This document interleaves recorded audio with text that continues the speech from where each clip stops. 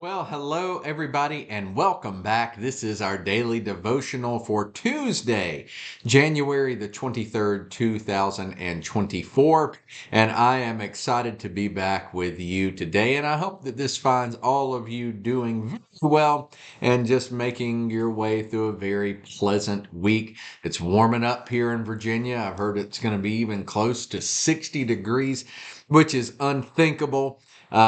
But as much as I love the cold weather, even I am ready for a little bit of break in all of this coldness. But even so, today it's still a little bit chilly out there. But happy to have this time with you. Just in terms of announcements, Old Providence folks, be aware our Wednesday night prayer meeting and Bible study starts back this coming Wednesday night. So that would be tomorrow night by the time that this airs. Make plans to be here if you are in the area. We're going to continue on with our study in the book of Hebrews. We start at 6:45 and should be done around 7:30. Now, another very important piece of information for Old Providence people. We are going to be having a congregational meeting this coming Lord's Day. Previously, a one call went out and we're going to do a correction to that. But previously, a one call went out saying that we would start the congregational meeting after the first worship service and then conclude it after the second. We're not doing that. Given the gravity of what we're dealing with our renovation project, it's best to have one meeting. So there will be no Sunday school this coming Lord's Day. So no Sunday school this coming Sunday, January the 28th. Instead, we will have our first service at 9 a.m. Then at 10:15, we're having a congregational meeting to decide on flooring for the sanctuary. And then we will have our worship service at 11, but no Sunday school, one congregational meeting. So be aware of that. Now, all of that housekeeping stuff out of the way. It is so good to be back with y'all this morning and or this afternoon or this evening or this night or middle of the night or whenever you happen to find this. I'm glad that we have this time together. And I'm glad because this passage that we come to today, oh my goodness, y'all, my goodness. I don't want to get ahead of myself, but I referenced this yesterday that there are several oh no moments throughout God's word, right? Um, we come to one of the chief ones, one of the, I'm getting ahead of myself. We got to deal with some other business first. And this really relates to where we were a couple of days ago when we were talking about baptism and the different forms of baptism and how I baptize with water. I don't baptize with the Holy Spirit. That's what Jesus does. Along those same lines, we're dealing with the work of God in terms of miracles that are being performed, people being healed, that sort of stuff. I'm even getting ahead of myself on that. Let's pray and then we'll dig in. Our Father, we thank you for this time that you have given to us, and we pray that you would be with us in it as we talk about something that is somewhat complicated, but then also as we depart from there and learn an extremely valuable principle. So please guide us in this time. Help us to understand exactly that which you would have us to understand, and help us to live our lives in light of your word. As always, let us be captive to your word. So please be with us now, and we pray it all in Christ's name. Amen. All right, so really there are two parts to today's daily devotional. One is kind of the follow-up from where we were. Y'all remember the paradigm that we had going on, right? Paul originally gets to Corinth. Apollos had been there, runs across these men that have been baptized with John's baptism. So Paul baptizes them in the name of Christ, right? It's this marking them for the kingdom. After that, Paul goes to Ephesus, where we read last time. He entered the synagogue, spoke boldly there for about 3 months. We find out that the Lord does amazing things through his ministry. And to enunciate that, to even show the gravity of this, we're given an example, okay? But along with this, we're given a warning. You remember the last time we were together, I think it was Friday, we talked about the different baptisms and how I said in the New Testament, whenever you look at baptism, or excuse me, it wasn't Friday, it was Thursday. Anyway, when we look at baptism in the New Testament, you got to ask, well, what kind of baptism is it? And I talked about specifically the baptism of the Holy Spirit, how as a minister of the gospel of Jesus Christ, I baptize with water.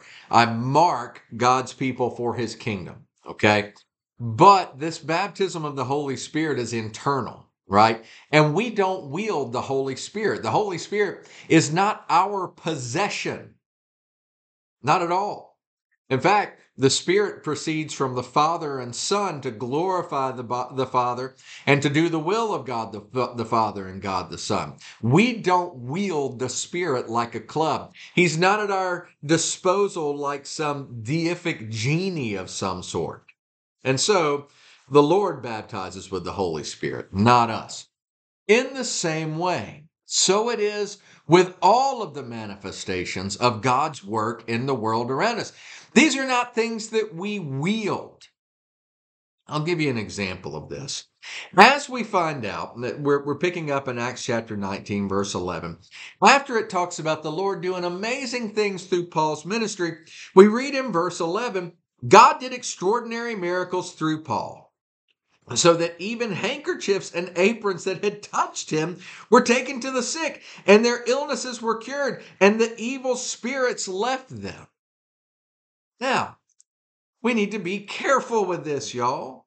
I remember looking back at the time, Bob Dylan wrote a song called My Back Pages. I don't know if you're a Dylan fan, but the refrain of that famous song, My Back Pages, goes, but I was so much older then. I'm younger than that now. He repeats that through the song, right?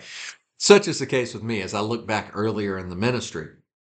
There was a haughtiness and a pride that I had about my theology, and often enough I wore that on my sleeve, and that's to my shame.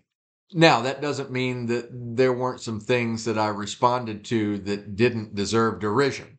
One of those things was the idea of prayer cloths, that kind of stuff. Now, I remember somebody brought me a prayer cloth that they called a number after watching a TV preacher, and I'm not kidding y'all.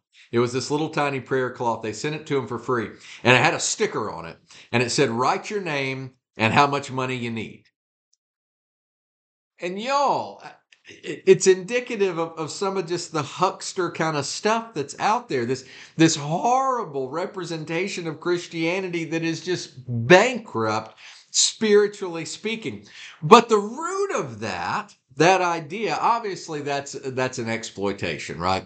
When you're only supposed to focus, let me tell you something, in your prayer life, if your only focus is yourself and how much money you need, your prayer life is way off, okay?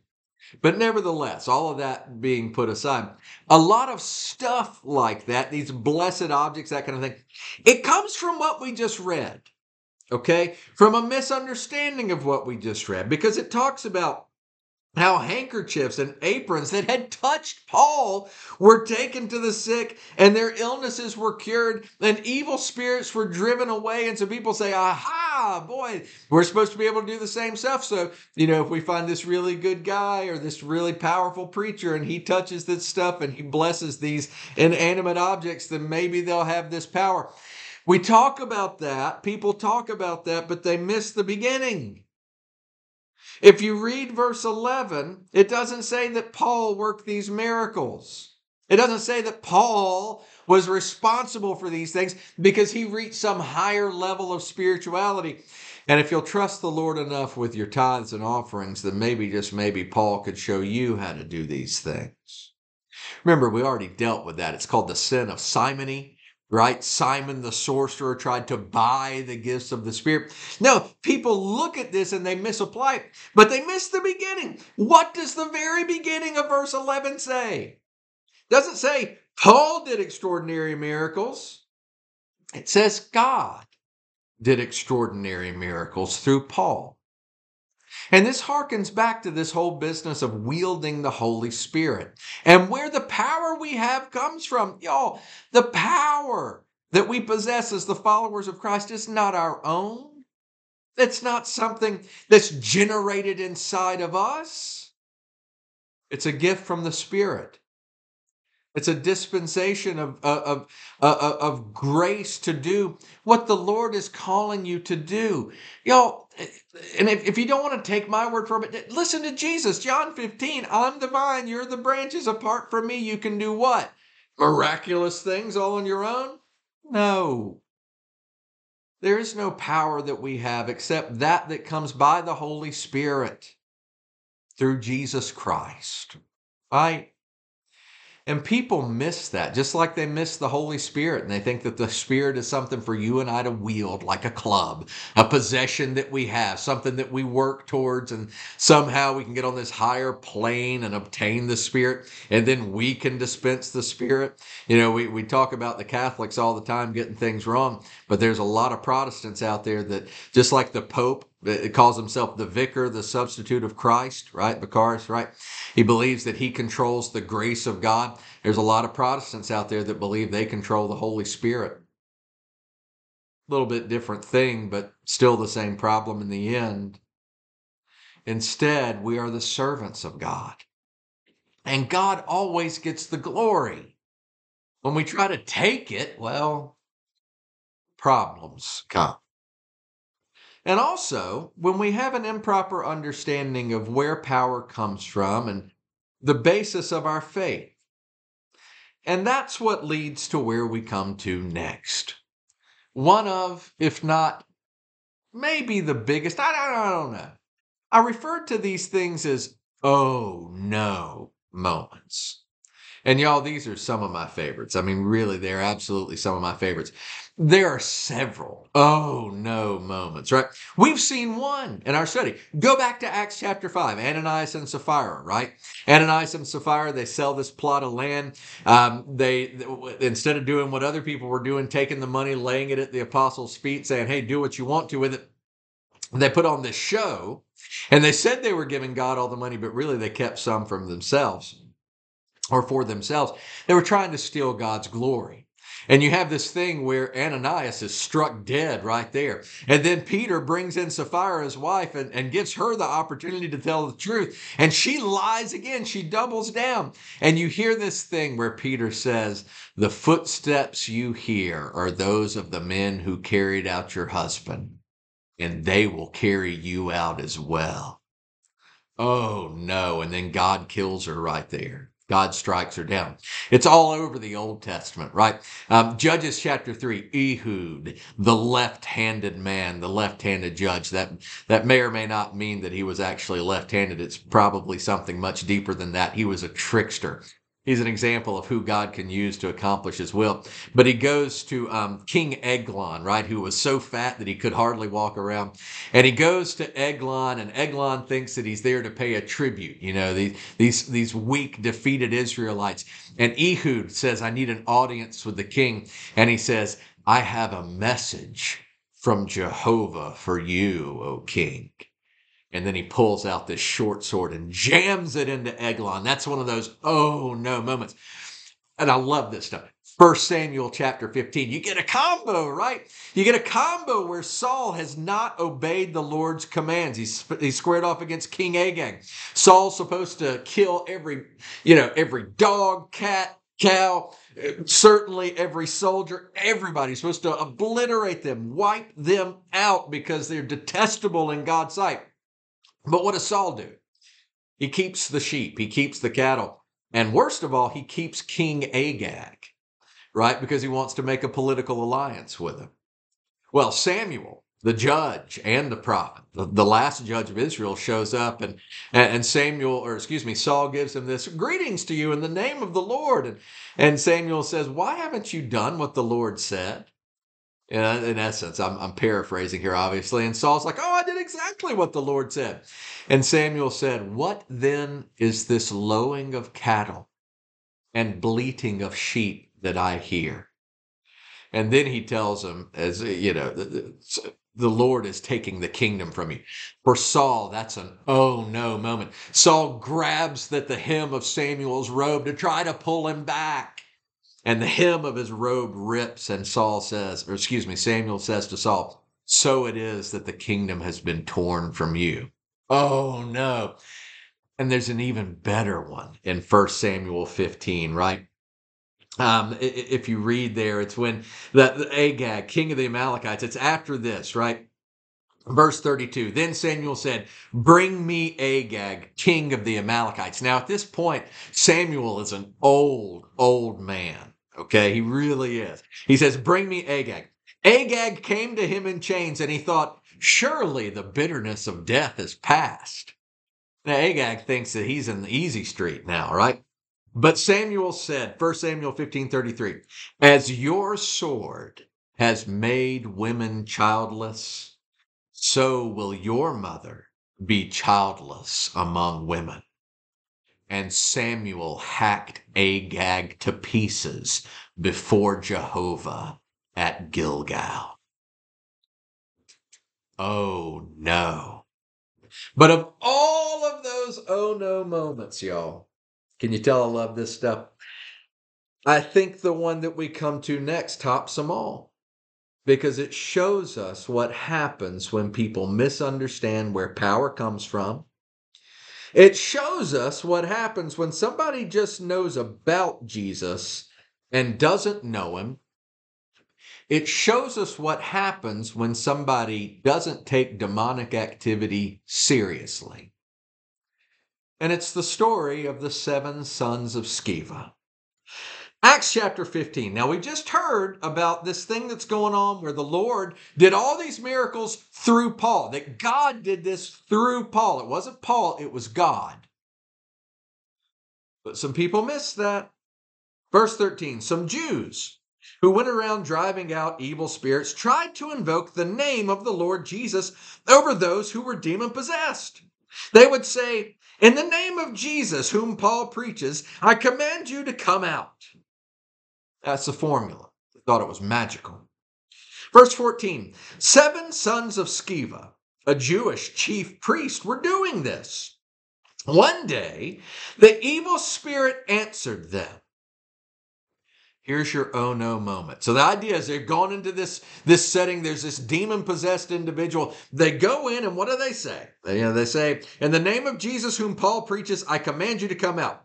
Verse 15, one day the evil spirit answered them. Jesus, I know. And I know about Paul, but you, I do not know. That's perhaps the biggest oh no moment in all of the scriptures. Why? Because after saying Jesus, after this demon, this evil spirit says, Jesus I know, and I know about Paul, but you I do not know. Verse 16, then the man who had the evil spirit jumped on them and overpowered them all. The 7 sons of Sceva. He gave them such a beating that they ran out of the house naked and bleeding. Oh no, indeed. Y'all, a lesson is here, and it's a valuable one. Again, I've already, let the cat out of the bag. The first most lesson is there's a difference between knowing about Jesus and knowing Jesus. And also, spiritual warfare is very real and very serious. And no, every case of demon possession in the Old Testament and the New Testament, especially in the New Testament, right? It's not just epilepsy. It's not a mental disorder. It's real. Demon possession is real. The need for exorcism is real. You hear me? And no, it's not the same thing as the movie The Exorcist, right? It's not pea soup and head spinning and the power of Christ compels you and all that kind of stuff. No, but there is real demonic possession. And what we have here is men who did not know Jesus, but who sought to wield him like a club, who thought that they knew just enough Jesus to use him to their advantage.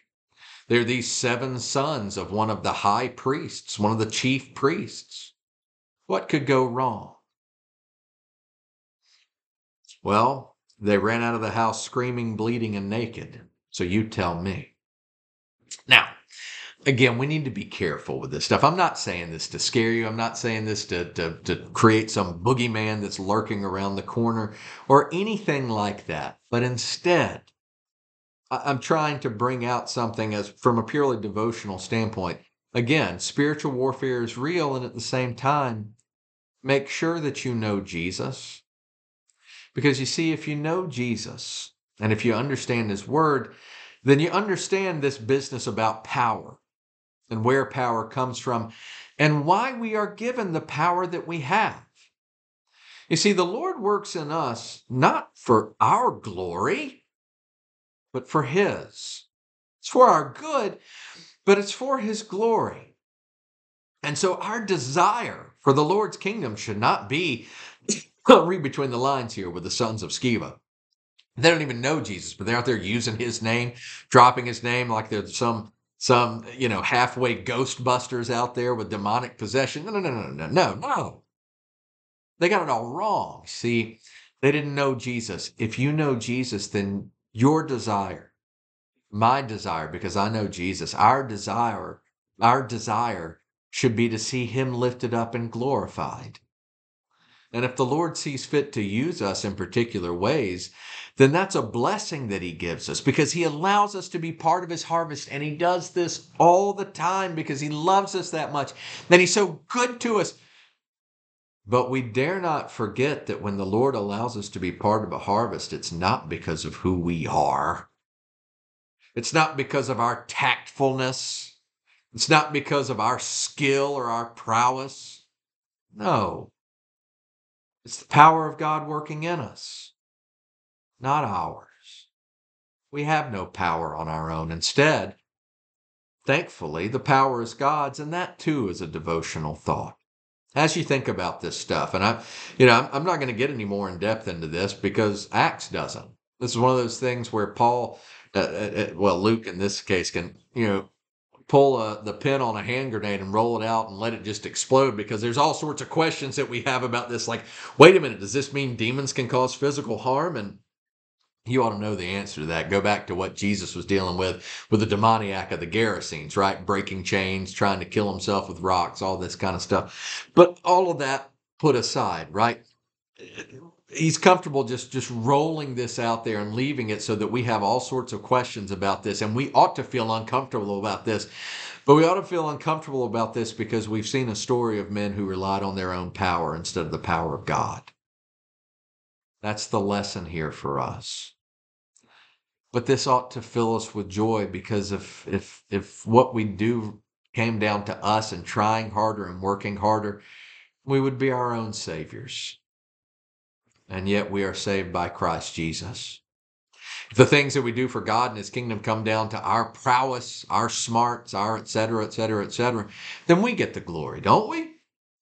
But instead, because it's the power of God, as it was through the things that happened through Paul, so it is with us. Because it's like that, then God gets the glory. And my friends, that should be our chief desire. And let this be a reminder on the power that we rely on. Let your trust be in Christ alone. Let's pray. Our Father, we thank You for what we have read, for what You did, for what You are doing, what You will yet do. We thank You for the oh no moments. Let them be a sobering reminder of who we are apart from You, that we're nothing, that we have nothing, we can do nothing. Yet with You, oh, in Your mercy, You give us so many opportunities to take part in Your grand redemptive plan. Forgive us for the opportunities we've missed. But knowing that Your mercies are new every morning because Your faithfulness is so great, as the prophet Jeremiah wrote, Father, give us grateful hearts that we will have more opportunities. Forgive us for the ones we've missed, but let us seize the ones that You bring before us, trusting not in our power, but in Yours, and Yours alone. And we pray it all in Christ's name. Amen. Again, I know this is heavy stuff today. If you have questions, feel free to reach out. I'd love to chat with you. But again, sometimes things are left intentionally vague to be a warning. I think this is one of them. I hope that everybody has a fantastic Tuesday or whatever day it is that you happen to find this. And Lord willing, we'll be back together again soon. Until then, take care.